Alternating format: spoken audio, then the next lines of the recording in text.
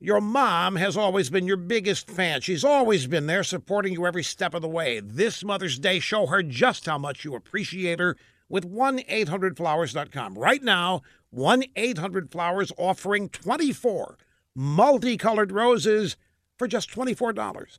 To order, go to 1-800-Flowers.com/rush. That's 1-800-Flowers.com/rush. Don't forget the rush. That's what makes the magic happen. Back on April 19th, the California Highway Patrol arrested a homeless guy after a break-in. The homeless guy broke into and then broke out of the governor's mansion in Sacramento. Guy's name's Stephen Seeley, and he now lives at the Sacramento County Jail. He told reporters he decided to illegally enter Governor Jerry Brown's residence because the governor is an open-door policy kind of guy. Seeley says he figured the door would be unlocked, and he was right, so he just walked in. Once inside, the homeless guy didn't see the security staff, but he heard an animal growl, so he hid in a closet. After hearing the growl again, he jumped out a window and ran, and he cut his arm in the process. The Highway Patrol nabbed the homeless guy. They got his arm treated at the hospital, and they threw him in jail.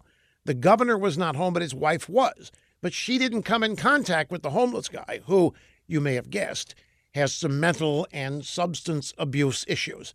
Despite that, Mr. Seeley was sane enough to prove his point. Governor Brown really is an open borders kind of guy. He doesn't care, it seems.